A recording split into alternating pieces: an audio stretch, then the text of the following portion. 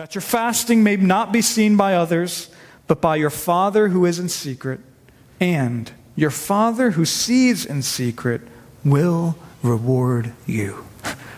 And so this is now the third time that Jesus has said that last sentence to us in this longer section of the Sermon on the Mount. Because look down, Jesus said that sentence in verse 4 concerning giving, and then he said it in verse 6 concerning praying, and now he repeats it concerning fasting. And a few weeks ago, if you were here, we talked about how I really do think that this idea of reward in each of those cases is intentionally ambiguous each time from Jesus. Meaning, if you notice, in each case, Jesus does not define what this reward is. And he doesn't even tell us whether such a reward will come right away, or even if it'll come in this life or in glory to come. He doesn't elaborate on this reward for us. We don't know what it is in each case. But the point is, what Jesus does tell us, and what we do know, is enough. And that's, again, that your Father sees you and that he will reward you. And especially concerning fasting, let me just say, this is why we fast, for that reward. And when we say that, if that bothers you, hear me out. We're not saying that we fast for reward instead of God. Do you get that? Because that's a misunderstanding on what we mean by reward. And if Jesus ever thought that, if he thought that by definition reward meant leaving out God, he would not have appealed to rewards. And so this is not some God-ignoring reward.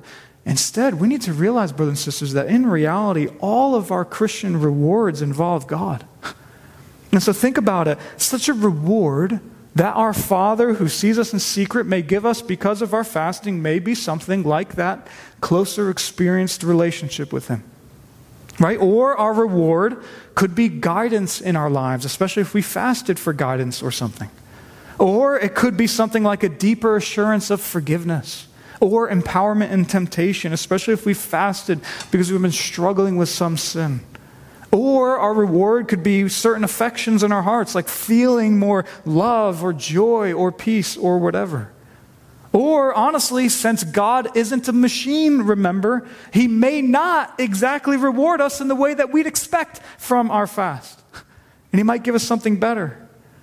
Or finally, our reward could be nothing yet in this life but saved for us in glory to come. Or it could be a combination of any of those things. Because again, if you're tracking, God does not promise, if you fast for this long or fast exactly like this, then I will always give you this specific reward.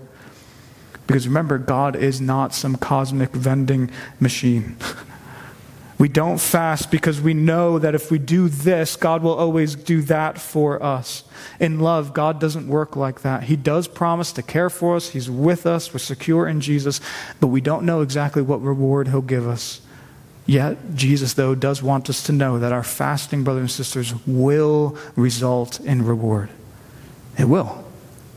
Which personally then means for each one of us that knowing that should motivate you and me to fast. It should. And that, again, may sound strange to you, doing something seemingly so godly like fasting for your own reward. But that is what Jesus our Lord says. And not only that, but it's honestly unchristian and not from Jesus to think that we do good things like fasting or praying or anything else really that's good according to the Bible, like loving others or giving or being part of a church community or anything like that. It's not honestly from Jesus to think that we do those things from a completely self-forgetful motive.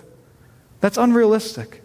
That's a modern philosophy in the last few hundred years that having no regard for self at all is best. But that is not Jesus' philosophy.